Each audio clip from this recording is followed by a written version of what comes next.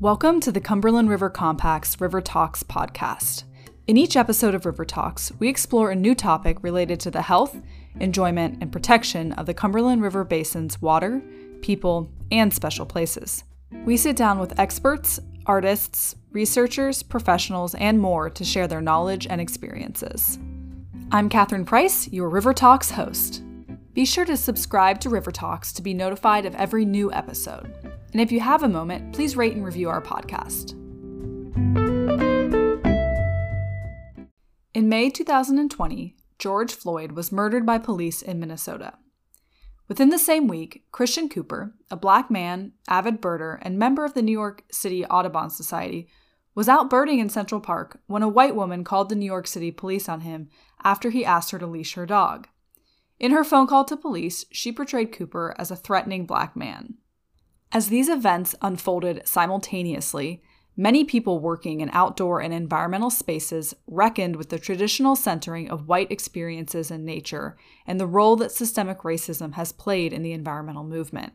In her book, Black Faces, White Spaces, Reimagining the Relationship of African Americans to the Great Outdoors, Dr. Carolyn Finney explores why African Americans are underrepresented in environmental movements. In this River Talk, Cumberland River Compact Executive Director Mikhail Houghton joins Carolyn Finney for a conversation on the historic and lived experiences that have brought us to where the environmental movement is today and how we can build a more inclusive, equitable, and just future. Dr. Carolyn Finney is a storyteller, author, and cultural geographer whose work aims to develop greater cultural competency within environmental organizations, challenge media outlets on their representation of difference, and increase awareness of how privilege shapes who gets to speak to environmental issues and determine policy and action. She is currently a scholar in residence at Middlebury College's Franklin Environmental Center.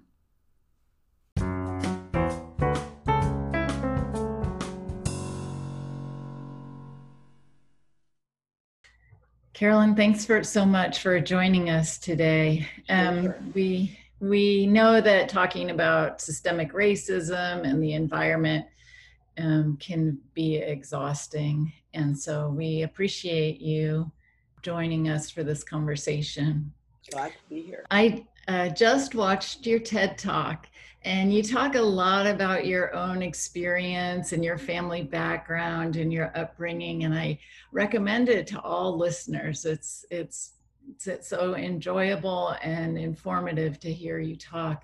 Can you give us a little bit of an overview about how this shaped your understanding of the Black experience in the outdoors? Yeah, I can. Thank you, Mikhail. The primary reason I tell my story a lot is because we're all situated. We all have a story about where we start from. So I partly do it because it invites others to actually kind of own where they're at and how we're situated. And also that all knowledge is subjective, right? So we're always looking through our own eyes at the world. And so I have bias just like everyone else, right? And so I tell that story in part to give people, it's an invitation for other people to do the same with their own. But I also tell the story because it has a very particular, it tilts a very particular way because I'm African American and I grew up in a Black family at a particular time here in the US, and that means something. So when I tell the story of my parents who grew up poor and Black in the South in Virginia, in the 50s coming to New York, after my dad got out of the Korean War, looking for a job, I tell people that he had 2 job offers. One, he could be a janitor in Syracuse, New York. And the other was a job he eventually took, which was 30 minutes outside of New York City. And it was a 12-acre estate belonging to a very wealthy Jewish family that needed somebody to live on that land full time. And that property had a swimming pool, a lake, vegetable gardens, fruit trees. It's a stunning piece of property. And so my parents took that job, and my dad was also the chauffeur. My mom was a sometime housekeeper. When they thought they wanted to have kids, and what I always say is, they thought they couldn't have kids, so they adopted me. But then after that, they did some relaxing and had my first brother, followed by my second brother a few years later. And so we grew up on this estate, and this estate was in an all-white, very wealthy neighborhood. So there were a lot of big estates. Harry Winston had property down the street, and Schaefer Beer was next door. And there was a golf course right around the corner. And we were the only family of color there. So there were two things always happening. One, it was like during the week, the original owners weren't usually there. They usually only came there on the weekends. So it was like we had our own little private park. By the time I was 7 years old, I knew how to swim. We had to know how to swim because we were on a property that had bodies of water. And my parents made sure we had swimming lessons at the local Y or down at the beach, so that if we fell in when we weren't in view, we could save ourselves. And I loved playing outside all the time. My brothers and I did this all the time. And also, we were the only family of color in that neighborhood. So the other story I always tell is I went to a public school there in Mamaroneck, and I was in 4th grade, and I was walking home from school, and I was right around the corner from the house, and there were always policemen patrolling this neighborhood. So a policeman, he was in his car, he stopped me, he wanted to know where I was going. Now keep in mind, I was 9, so 4th grade, and I told him, I gave him the address, and I was literally right around the corner from it. And he said, "Oh, do you work there?" And I remember, at least when I reflect on it, thinking like, that's a really strange question. And what I said was, "No, I live there. Like, I'm 9, what's up?" And when I told my family, my father got really angry and called the police station, and they never bothered me and my brothers again. But as an adult, how many of us have heard those stories? How many of us have experienced those stories? There was no logic there. I didn't know what the logic was, that he saw a little girl with her school bag, that he would question why I'm there. And the only reason I could be there is if I worked there. So in this beautiful outdoor surroundings, trees and woods and, a little fishing pond, that there was no other way that I could be there.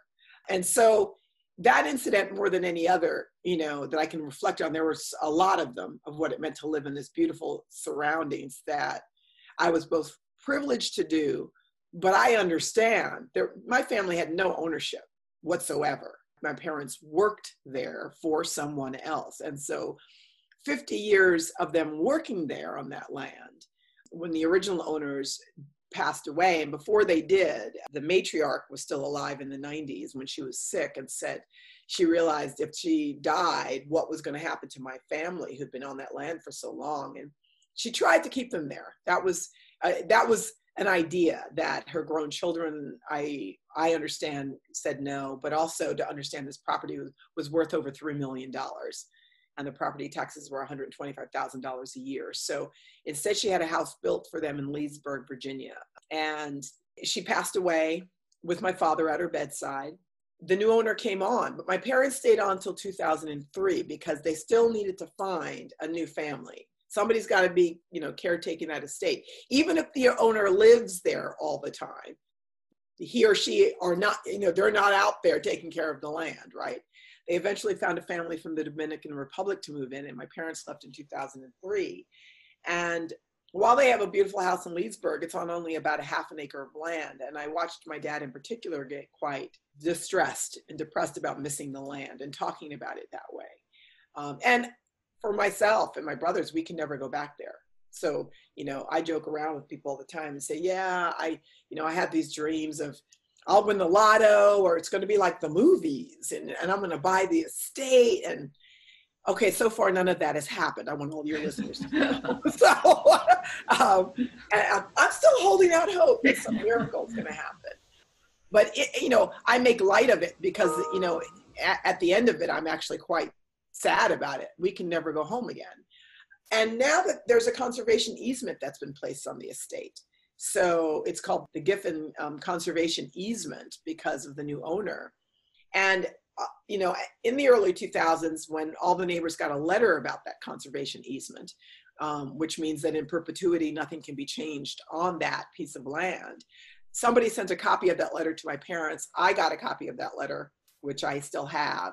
And it's about a page and a half long with all the images of the estate and talking about the wildlife on the estate and all the environmental values of the estate and where it sits in the watershed and why it's important to protect it in perpetuity. And in the end, it thanked the new owner for his conservation mindedness. So the letter has, all the board of directors and all the fancy names. It's the Westchester Conservation Land Trust. And when it thanked the new owner for his conservation mindedness, the thing that really struck me was not that he'd only been on the land at that point for about 3 years, But the fact that there was nothing, thanking my parents who'd actually cared for it full time for 50 years. And this doesn't make those folks bad people. But this is when I always say how privilege has the privilege of not seeing itself. So to recognize that they just erased, in terms of the environmental history, the last 50 years or so of that property have been erased. The people who've labored on it, the people who loved it, the people who were actually there full time every single day were gone. And I started thinking about that around the country. So this really, no pun intended, colors my own perspective about who we see and don't see. You know, even when we think about the mainstream environmental movement and what that movement historically has looked like. And oftentimes we jump to a myth of, you know, well, Black people don't do certain things as it relates to the environment. And, you know, the largest voting bloc for environmental issues are African Americans. That's what people don't understand, the Black Caucus, right? That is the largest voting bloc, right? In terms of pro-environmental issues. So there's so many myths that we've put there, and that's being gentle and kind. I mean, because for me, it's all caught up in the questions of everything from the fact that all this land was stolen from Native people, that we enslaved another group of people to work this land for free, and then we just free fall after that through history about to this moment where we are right now, still addressing a lot of the very same issues. Yeah. But for me, we're addressing them a lot more fervently than we have been in recent times. It's a fascinating story of, you know, how personal your professional life is and the kind of passion and love of that land. Shifting a little bit. So during the time of coronavirus, many environmental groups started taking the opportunity to tout the outdoor spaces for peace and healing. But you share in your work that that isn't always the case. It's not for African Americans. It's not always a peaceful place.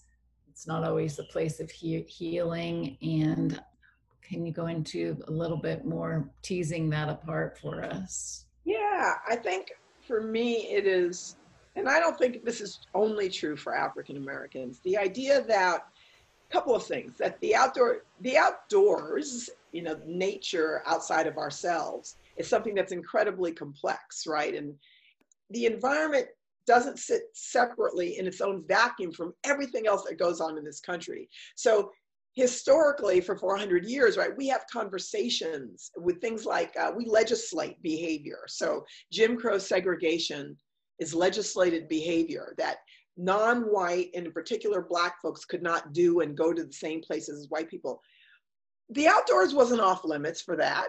That wasn't like the magical fantasy land that you could, oh, I'm gonna get away from segregation today, so I'm gonna go over here to the park. That's the whole point that I've always tried to make, that they're blended together. It's unfortunate for so many reasons, but not the least of which is that there is some type of spiritual renewal that I believe is possible in the outdoors. I do believe in terms of your health and just having breath and the sense of what freedom might actually look like for yourself, that going on a walk in the woods, it can be really powerful, or spending a day by the ocean can be really powerful. And the point being, not everyone has always had access to that, you know, in the same way. I mean, in the South, the beaches were, you know, you had to, if there was a Black beach, you had to, you know, go to the Black beach if you were Black, if there was one. I mean, and to think about this, right? And how it was true no matter if you were famous and rich or if you weren't famous and rich, if you were just regular working folks wanting to be in the outdoors, which doesn't mean that Black people didn't have intense, deep, and spiritual relationships with the outdoors, right? So that's the complexity. It doesn't mean that experience for them didn't exist or for us didn't exist. It just existed differently. So this is gonna seem like I'm going off book, but I'm really not. So right now on HBO, there's a new series called Lovecraft Country, and it's H.P. Lovecraft, and it's Jordan Peele is the producer who did Us and Get Out. And the idea focuses on this sort of small group of Black folks, they're kind of family and friends, who in the 50s, I believe that it's set in the 50s, and it kind of based around the Chicago area, but Massachusetts always comes in. Now, the reason I'm telling you this, so Lovecraft, so there's this whole horror, piece to it. And I kind of love that, and your listeners may not love that, but that's not why I'm telling you this. For me, when I watched the first episode, what was so powerful, it showed, so these 3 adult Black individuals who are friends and family, they're going to make this car journey from Chicago to Massachusetts. The job of the patriarch in the car was, his job, he made a living, he worked on the Green Book, right? He just called it the travel guide. So the Green Book was that guide, I believe it was a U.S. postal worker who put it together, saying, if you're Black, here's where you can drive. Here's where you can stay. Here's where you can stop. You've got to think about it. But they didn't make this, the show was not about that. But what it showed was these are the things they have to consider. So as they're packing up in the car, his wife isn't coming with them. She has a checklist. She says, do you have a first aid kit? Like, you have all these things, and they're excited about this adventure. But as Black people, they have to think about it differently. They are no less excited about it on the road. There's a whole scene where they are driving through a sundown town. And sundown towns were places, may still be in some areas of the country, places where you better not be Black after sundown. And this becomes woven into the story because they're right at the edge of a county that's sundown, and it's, why a police officer pulls them over, it's going to be a bad scene, right? So it was a story that was a horror story because monsters actually did come out of the woods at some point. But it's also the horror of racism and how for these Black folks, they are no less excited to be adventurous. They're no less heroic. They're doing all the things as human beings that you see us do, like in scary situations, but they're also Black. And so while those moments don't define them, it certainly informs who they are and how they can operate in that space. And it so blew me away because I said, that's what we need to see more of. That it is, when you tell a story, I can tell a story of growing up on that estate, and I can talk about the funny games I played out there. My first pet was a pet duck, and I have a whole story. I can tell a lot of those stories, and I'm sure a lot of your listeners would be like, oh yeah, that's funny, and I can relate, and that's good. But I also tell the story about getting stopped by the cop. I also have other stories like that some of your listeners may not relate to and be like, like it almost doesn't mesh. It's like, wait a minute, because you're like us like this, but over here like this is happening. So for me, the power of telling these stories through that lens, I almost forgot what you had asked me because I was so wrapped up in telling you about Lovecraft Country, to tell you about it, how powerful it is for that not to be what the story is about. But you can't tell that story in any authentic way without having that in there that influences them. But they were no less adventurous and heroic. Does that make sense? Oh yes, it just adds so much poignancy to the whole issue, I think. Yeah, so I love movies, and the issue of representation I think about a lot in terms of Black and brown stories and experiences. And so sometimes the things that your listeners are going to go, what is she talking about here? But the whole Alien Predator series, there was one called Alien versus Predator, which wasn't a great film, but what I loved about it, the opening scene was the Black actress Sanaa Lathan ice climbing by herself in Nepal. Now, I've lived in Nepal. I love Nepal. Nobody's ice climbing in Nepal, and they're especially not doing it by themselves. Like, that's not happening. There's something not realistic about that. But the power was that she was the heroine at the center of the story. And she's a Black woman ice climbing in the Himalaya. And why not? She was the one that's going to be the guide. I said, that casting for me, I could barely concentrate on the rest of the movie. Because I was so just like, because when I watch a movie, I often want to see myself as the hero or the heroine. I want to see myself at the center of that experience. Like, I'm deep in the story no matter who's playing it, imagining, well, what if it was me? I love sci-fi, and I said the thing that always freaks me out is time travel, because if I have to be in this skin, I can't figure out any place I'd want to go back to in time. Oh, time travel backwards. They do it all the time in the movies. Well, white characters do it all the time. And sometimes you see gender differential, like if a woman, like if she goes back to the medieval days or something. But if a Black person is going back, like what time am I going back to? You know, I'm African American. I'm a woman. I'm like going, I don't know if I want to be going back. Forward looks good. Yeah, that's right. That's right. Forward looks good. Can you talk about some of the people who have been left out of the history of environmentalism that you think should be included? You talk a little bit about whose stories need to be told. And I wonder if there are any real individual examples that you can tell us about. There are so many, actually, I would say. And so anything that I say here is just going to be the list. There's the easy pickings for me, you know, when I think of people like Maveen Betch, John Francis, who spent 22 years walking across the U.S. to raise environmental awareness, and he did it for 17 years without talking. He has an organization called Planet Walk, and he has a book called Planet Walker. Maveen came from a family of very well-to-do African Americans who lived on Amelia Island off the coast of Jacksonville, Florida, in the 40s and 50s. And actually, her sister is very well known in academic circles. It's Jonetta Cole. Maveen is known as the beach lady, so if you look her up. And when she grew up there, you know, even though they had a lot of money, they couldn't go to the same beach as white people. And so her great-great-grandfather, A.L. Lewis, who had made a lot of money in life insurance in Jacksonville, said, we can't go to the same beach, he's going to buy a beach. And so he bought a beach on Amelia Island, and it's called American Beach, and it's still there. And at the time, you know, you could be a Black janitor or judge, and you could have a house on the beach. There's sand dunes. It's lovely. And so this is how she grew up. And she went to Oberlin College. She went to Germany and became an opera singer for a number of years. And then she became really interested in environmental causes. And the thing I tell people is that she came back and gave all her wealth away to environmental causes, over $750,000. And when I say gave away all her wealth, I don't mean she wrote a nice check and then went back to her comfortable home. She gave away the house that had been bequeathed to her from her great-grandfather to environmental causes. She was living for a while on a chaise lounge on the beach until her sister, as I understand it, brought her a trailer, a home to move into, which she did. And so I talk a lot about how she really fought to protect that strip of American beach because there's maritime forest. It sits in between two beach resorts. Developers were chomping at the bits to get at that piece, and she got local people on board. She worked with the Park Service to protect the sand dunes.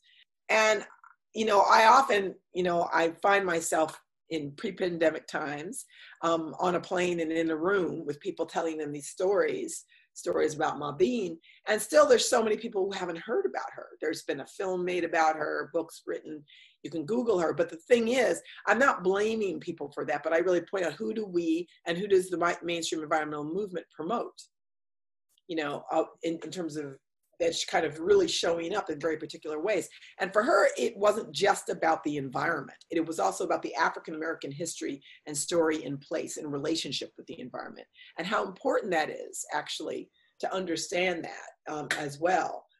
Again, and I said John Francis, who spent all that time walking across the US, but we have a lot of people today, I mean, who are also really actively involved today. Audrey and Frank Peterman have been doing this, oh my gosh, around national parks, African Americans in national parks. She's written her second book. You know, a lot of these folks are not in there or in the traditional sense showing up in the traditional spaces, right, to do this work. They're doing it anyway and regardless. Rue Mapp started Outdoor Afro. It's now a national organization. You know, if I'm thinking only African American, Angela Uzzilio is based in Atlanta, started Greening Youth and channels interns to work with various conservation groups around the country. The thing that I say to people is you can look up individuals, but also you can also sort of look more broadly out. Often we, you know, all of us are really busy. We get given certain stories and people and we pay attention to them and we don't pay attention to others. There's also something about the expectation who we expect to see, so we get surprised when we see somebody who looks a little different from the usual. Magazines and stories that are promoted, some of them are starting to change and expand a little bit. One of them told me lately, one of the magazines, Orion magazine is a wonderful magazine. They're taking a big left turn because they They realize that, and I'm going to say it as they've said it to me, of the white man on his own doing the thing out in nature is just not the story to be telling. Actually, my response was not that they shouldn't be telling it. They should just be telling a lot of different kinds of stories. That story also has relevance for people. We have the capacity to tell all those stories. It's just what we center as being normal and as the story all the rest of us have to try to assimilate to, or we become absolutely invisible in the story. We become the thing you can't see. It's like, oh, we aren't there. And how that rolls down the hill to well-meaning efforts of saying that they're going to do outreach to, these folks of color so that they can have this experience, which assumes that they don't already have an experience, right? It assumes that they already don't have an experience. And outreach is about a power dynamic. Because if I get to outreach to you, it means I may have a good heart, but I also have the resources, and I get you and I bring you to where I'm at, and I sit you down where I'm at, and you have to learn everything about the table I'm around, and I don't actually have to learn anything about you. So nothing shifts on my end. I just made a little space for you to come in and assimilate, as opposed to a relationship of reciprocity, which actually then means I have to change too. Because now, oh, I didn't know that about you, or I never had to think that way, because my experience of the world has always been normalized and placed at the center. And what you're telling me is that's not the same for you. What my center has been this whole time isn't really the center. It's just my experience. Yeah, I think as environmental organizations, we're struggling with the journey for sure, and I think, speaking on behalf of the Cumberland River Compact, so leery of falling into some kind of the situation that you're describing. So we have representation on our board, but what does that mean about the organization internally? Besides we have representation, does it mean that we've done the hard work of moving the table, is what we say here? Like, don't welcome people to the table, move the table. And so it's easy for, I think, for environmentalists to think, well, I'm a good liberal, I vote Democrat, I'm not racist, and to leave it at that. But the deeper searching, you can, you find ways that you are not breaking down the systemic racism, and that there's much more action that we can take. I often say to groups and people that I work with, this is one of the most challenging groups to work with, and I mean this in a very gentle way, is actually the liberal people who actually claim a kind of wokeness. And it doesn't mean that none of those things are true, but it goes right to what you said was, we already do this, so we've already done. We don't actually have to. For me, everybody here has to do the work. Everybody has to do the work. And there is no end goal. The process, it is an ongoing process. And it may be doing more than moving the table. You may just have to get rid of the table and rebuild it, right? I mean, that's sometimes the case. The beautiful thing is you don't have to do it by yourself, right? Because there's a lot of folks out here who, I would say, those of us who we've always been uncomfortable, because we've always been having to do this all the time. We actually have some skills, about, come on down. Let's, that's what I would say to people. We have some skills about how do you negotiate that, and the excitement, actually. I mean, I know that, particularly at this moment, with everything that's happening around us here in the US in particular, that it is often, and for me too, it's often the human need to grasp onto what we know. The whole foundation seems unstable. So how do we, and sometimes cement ourselves even more than we mean to? And I think that is it's almost an appropriate reaction. Like I understand that as a fellow human being, right, in this moment. I also know that there's something really potent about this moment. If there was ever a chance to really say, like, okay, we may stumble. Stumbling is better than not moving. Stumbling is better than not moving because something is happening. There's an attempt. You know what? Because I tell everybody, you will make mistakes. I can guarantee it. You know why? Because you're human. It's going to happen. For me, it is not let's try not to make a mistake so much as what will you do when you've made that mistake? How do you show up anyway and attend to the impact of that mistake? That, for me, where you start to build trust, relationship, respect, and experience about who you want to be and how you want to be differently, right, in this moment. And it's messy. We can see it. Who among us thought that there was going to be a pandemic? And who among us thought there was going to be a pandemic? And then sort of a deep consciousness rising up around systemic racism at the same time during an election year. I want to know, was anybody thinking about this? Who knew that all these things were going to be, and we're not even done. We're just in September, folks, right? Right? We're right here. And it is incredibly hard and messy. And a lot, people have lost their lives in multiple ways. People have lost their lives from the virus. People have lost their lives as they've always done, simply by being Black on the street. People are losing their lives. They're losing their jobs. They're losing their sense of who they are in their community. This is upheaval. I think if you look up in the dictionary under upheaval, it's going to say, oh yeah, I think this fits really well. So, and we're here. Part of the other side of upheaval is what comes out of that. So around this work, around the environment, thinking about race and racism, thinking about how do we build relationship across difference, thinking about who we say we are and who we actually want to be, and what does that require? I mean, for me, this is what keeps me so passionate about it, because I'm thinking this is an opportunity, and that I don't mean to be opportunistic, but it is. I mean, if there was ever one that said flashing lights, this is it. And nothing about it is easy. There is nothing, in my opinion, about this that is easy.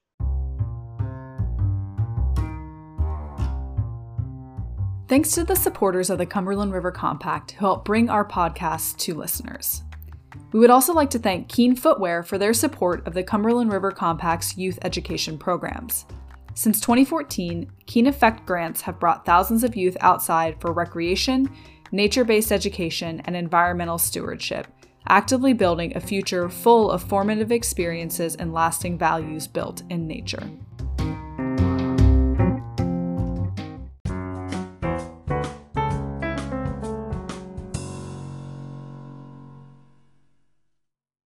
Do you see anything arising out of Christian Cooper birding in Central Park, and the video that came out of the woman calling the police on him?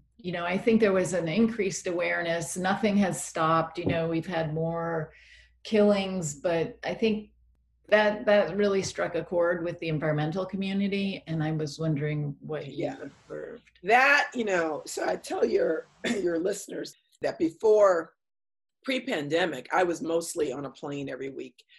I give talks, I have these conversations, different parts of the country, sometimes out of the country. And I thought my life was really busy until the Christian Cooper, Amy Cooper event happened, within days of George Floyd. And I am busier than I've ever been, but I'm not going anywhere. It is crazy around these conversations. One of the things that I think that's happened with the environmental community, some of it I just think is timing. 2 days later that George Floyd was murdered. So I got a call from The Guardian right after, it was like right in that crux when they said, when Christian Cooper went birding in Central Park and Amy Cooper weaponized his skin color against him by threatening to call the police. They asked me to write about Christian Cooper. And because they said, oh, you wrote this book, Black Faces, you talk about the environment. The thing I've been talking about for years, every time I'm always connecting it and saying, the environment does not exist in a vacuum. It's like I said at the beginning of our conversation here today. All this stuff is always there. When George Floyd then got murdered, and I insisted on writing the article about both. People can see it now. If they weren't seeing it before. So I think that's partly what has happened. that if it had just been Christian Cooper and George Floyd hadn't been murdered, which would be the better thing ultimately, for him and his family. But if that event hadn't happened publicly in the way it did, I don't know if it would have hit quite the same way. There was something about those two things. And then of course, then it's Breonna Taylor before, now it's Jacob Blake. It's always been that constant, but there was something about those two things that for the environmental community, because I saw my work life and my life actually it exploded in the way that people in the environmental, if they weren't doing it before, they're doing it now. And I think it's harder to avoid it. I'm not saying people were trying to avoid it, but thinking they didn't have to talk about it because they're seeing that overlap, that it's always been overlapped. It was never, the fact that Christian Cooper, as an African-American gay man and a birder, sits on the board for Audubon, one of the biggest environmental organizations in terms of name recognition in this country, and them saying that he went to Harvard, and that I also make the point that none of that should actually matter. And that's the other point. He could be homeless, and we still should have the same, collective reaction of that this is really a problem, right? We wouldn't have had the same collective reaction, I'm just going to say it, but we should. But the fact that he sat on Audubon and he was a birder, all those things provided entry points for people who hadn't, I think, thought about it in that way. And to be honest with you, for some who just didn't want to have to think about it, but now they do. Now it's there in their face. I think it will be enduring motivation to change. That's such a big question. So, in my own, anecdotally, in my own life, I've really never worked this much in my own, running workshops, giving talks, groups that it is just companies, groups. So companies that do that stuff, it impacts the environment, individuals, calls from Germany, Norway. It's just, I'm like, wow, people are having this in a way that they've been having it pretty steadily from my perspective over the last, 6-7 years, but there's something about this moment. Having said that, I think that a lot of organizations, part of the realization is that what does deep change look like and what does it demand is actually overwhelming. So there are individuals who are saying, come in and they'll have their moment, they'll have their day and their afternoon. The question is, what are they doing after that? Then there are other companies. I was just on a Zoom call right before this with a company, a small company that's an all-white company. And they're, after I did a thing with them a few weeks back, they have a plan for the year. Like they're creating a guide because they understand that actually this isn't a one-off. Not if you're really doing it. It means you're always doing it. I started 2 days ago, this fast metabolism diet for 28 days. I've had no caffeine. This is my second day. I have never had no caffeine, like in 40 years, 60, I don't even know. When I was a kid, I had no caffeine. That's the last time I had no caffeine.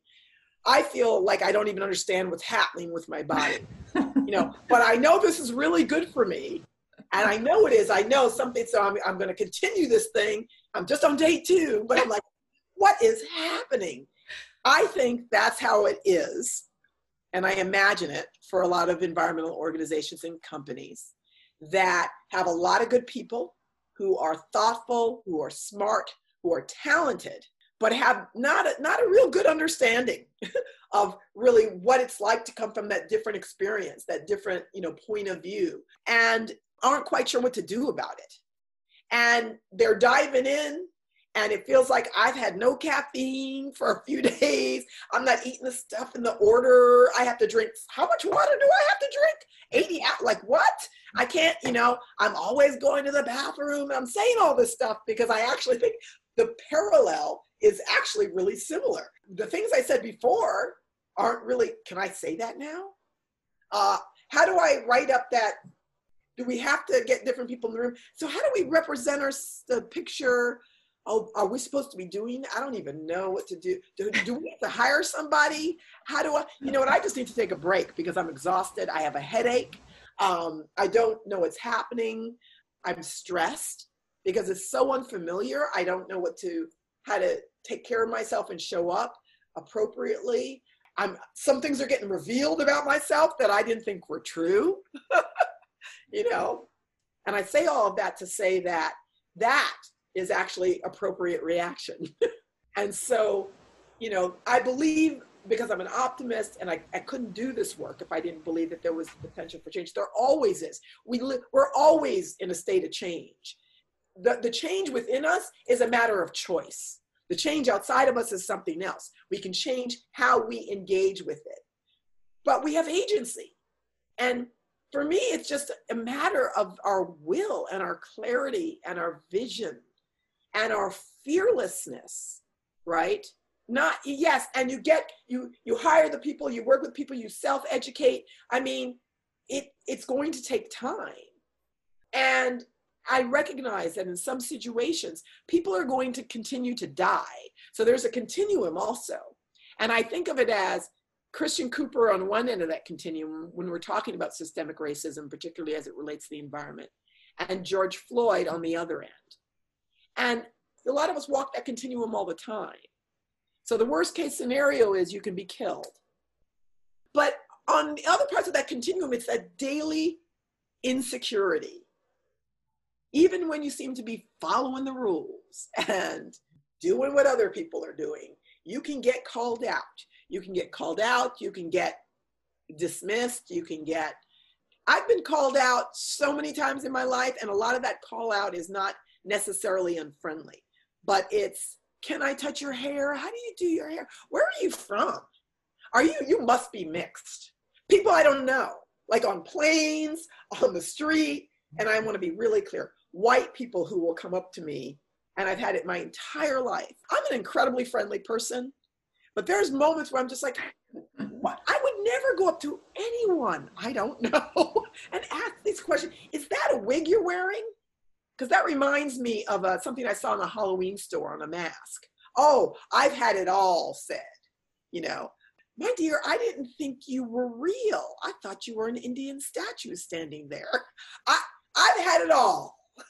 And also the less friendly things said. I mean, the things that are considered offensive, to really understand. Do you think that's sort of the objectification of, of your body, yourself? Yes, and I think it's something deeper. There's something about, at a real basic human level, most of us are curious. And as somebody who's been privileged enough to go all over the world and meet and see people who don't look like me and engage in cultures that are different from mine, I love the thrill of meeting somebody different, seeing something different. There's something, but I would still better manners. Yes, I mean, and so when I think about this country, there's manners, but there's also, and I say also gently, there's also entitlement. Thing that I've been saying to, some white folks, colleagues and friends, I say the thing that I have empathy for is that I can't imagine what it feels like to be you at this moment. Like to be, at a place where your world, I'm not saying you haven't had hardships. Not saying you've never worked hard. All those things is not what I'm saying. But you've lived in a world that has been constructed in such a way that your view of the world is normalized and centralized. And everybody else's view of the world is not. The rest of us have had to duck and weave to kind of be seen and make sense of those things. Now you're being told, not for the first time, but there's a chorus saying, no, we can't have it this way anymore. And so there's some dismantling that has to take place, and so I can't imagine what that feels like, and so that's what I have empathy for, that the foundation is really cracked and it's cracked and it don't look like it's coming back, right? So it's like you have to, so what do you do now? What's next? Yeah, hopefully it's not coming back. Well, I do say wherever we go, there we are, and understanding that history tells us something of who we are. So for me, it's not about an erasure of where we've been. I think we learn from that. We are products of where we've been. We are all products of what has come before. We're products of what came 400 years ago, when Christopher Columbus lost his way, right? and discovered here, that actually changed the trajectory for everybody. Native people more than anybody, but it changed the trajectory for everybody. I would love to talk about environmental justice work and environmentalism. The environmental justice movement was born largely out of a group of brown folks saying that the mainstream environmental movement isn't recognizing, what's actually happening, particularly in poor communities and communities of color around the country, oftentimes cities. So things like the problems with asthma, rates of asthma, or toxic waste dumps, these and brownfields, these things that seem to happen a lot in cities. The mainstream environmental movement doesn't seem to care about that. They're always talking about the parks and the mountains, So, I'm being this is a broad brushstroke, right? But that's in part where that movement comes from. But here's the thing. And environmental justice for me has morphed over time. It's breathing and expanding and growing, just as mainstream environmentalism is. In my view of it, it's all connected.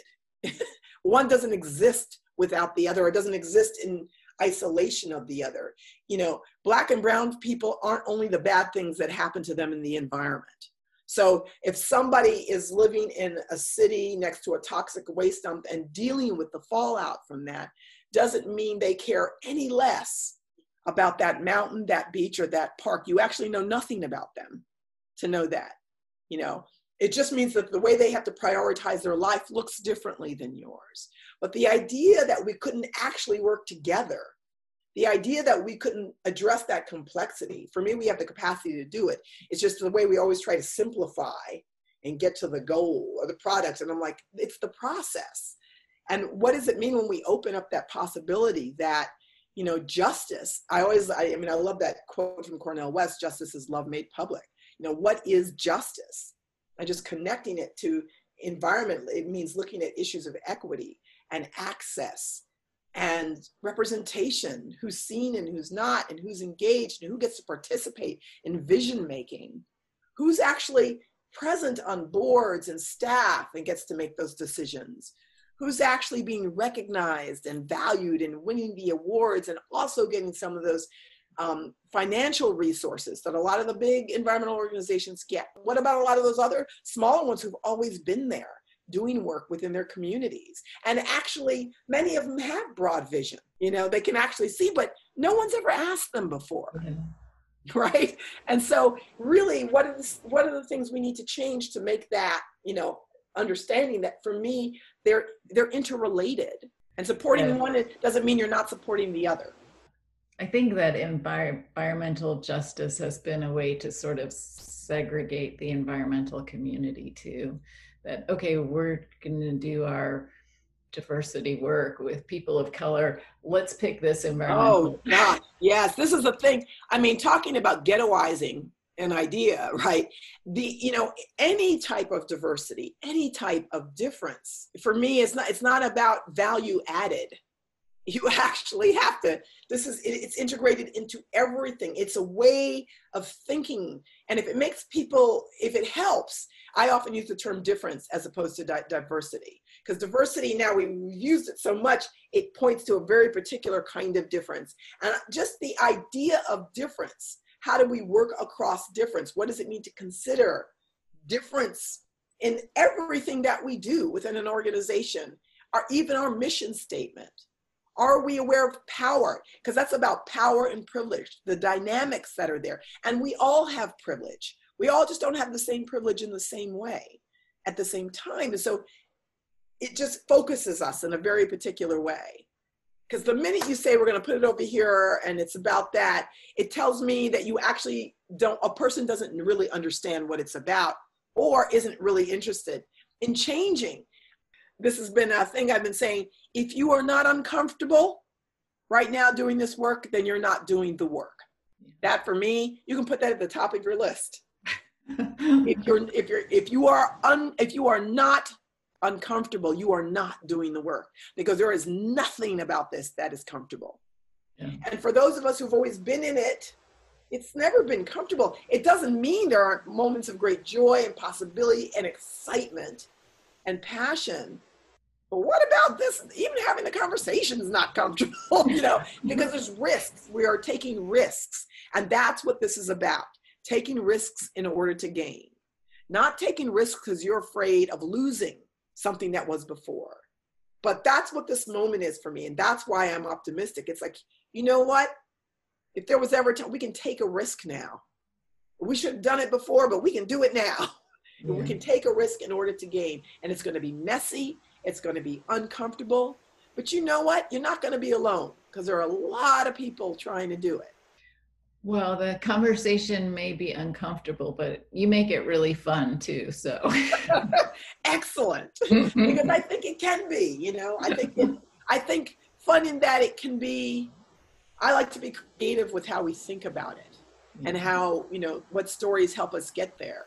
I didn't think that I was going to tell you and your listeners about my fast metabolism, but actually that popped in my head. I'm going, it's actually a great metaphor, So find those places in your life, to really try to help understand it for yourself.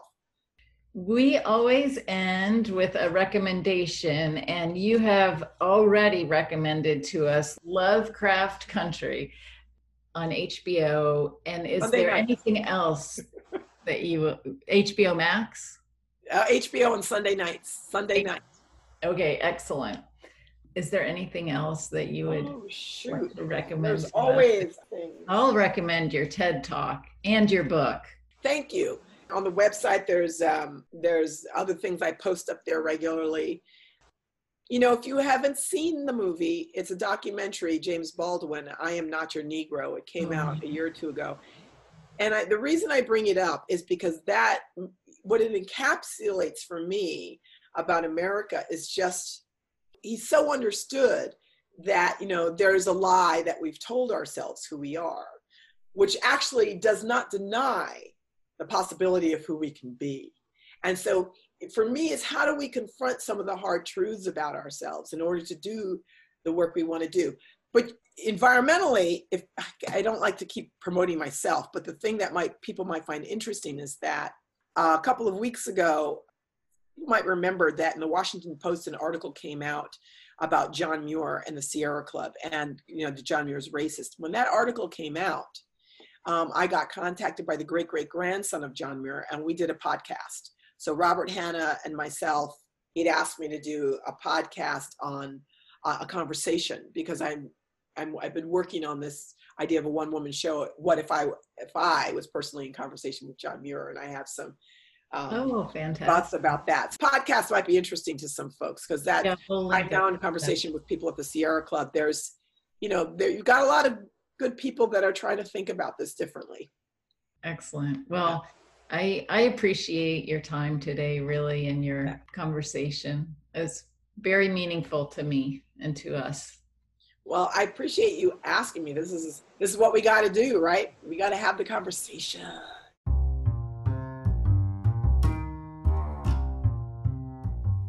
Thank you to Dr. Carolyn Finney for joining us in conversation today. The Cumberland River Compact recognizes and acknowledges the work our organization needs to do. We're actively having the conversations and doing the work to help us move forward, while also recognizing the foundation the environmental movement was built on. As we move into future episodes of our River Talks podcast, you will hear from other leaders working on the specific actions that address the ways we can build a more inclusive, equitable, and just environmental movement.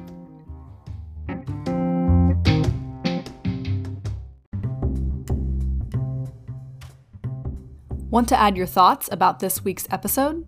Send us an email at rivertalks@cumberlandrivercompact.org or leave us a voice message at 615-933-8837.